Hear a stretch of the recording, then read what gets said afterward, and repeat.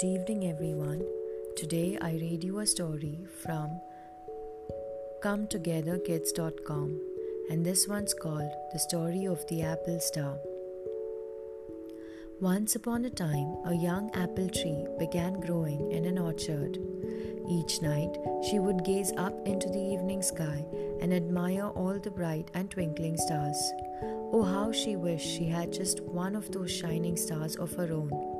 One night, an orchard fairy came to the tree with a promise to grant the little tree one wish. Without hesitation, the young apple tree told the fairy of her wish for a star of her own. The fairy promised that if the apple tree was a good tree and grew to be big and strong and full of red ripe apples, her wish would be granted. The apple tree tried very hard. Each sunny day, she lifted her branches up to the warm sunshine, and each rainy day, her roots soaked up the water she needed to grow. After several seasons, her hard work had paid off, and she was one of the biggest trees in the orchard, with branches heavy with red ripe apples. She waited and waited for the orchard fairy to return so she could show what she had done and finally be granted her wish.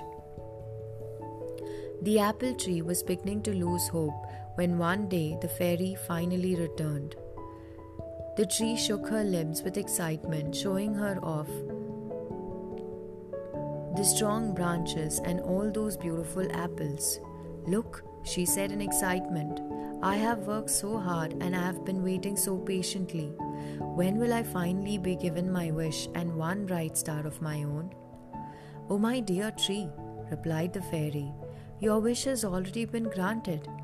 You now have among your branches not just one, but as many stars as you've admired in the night sky." "But where?"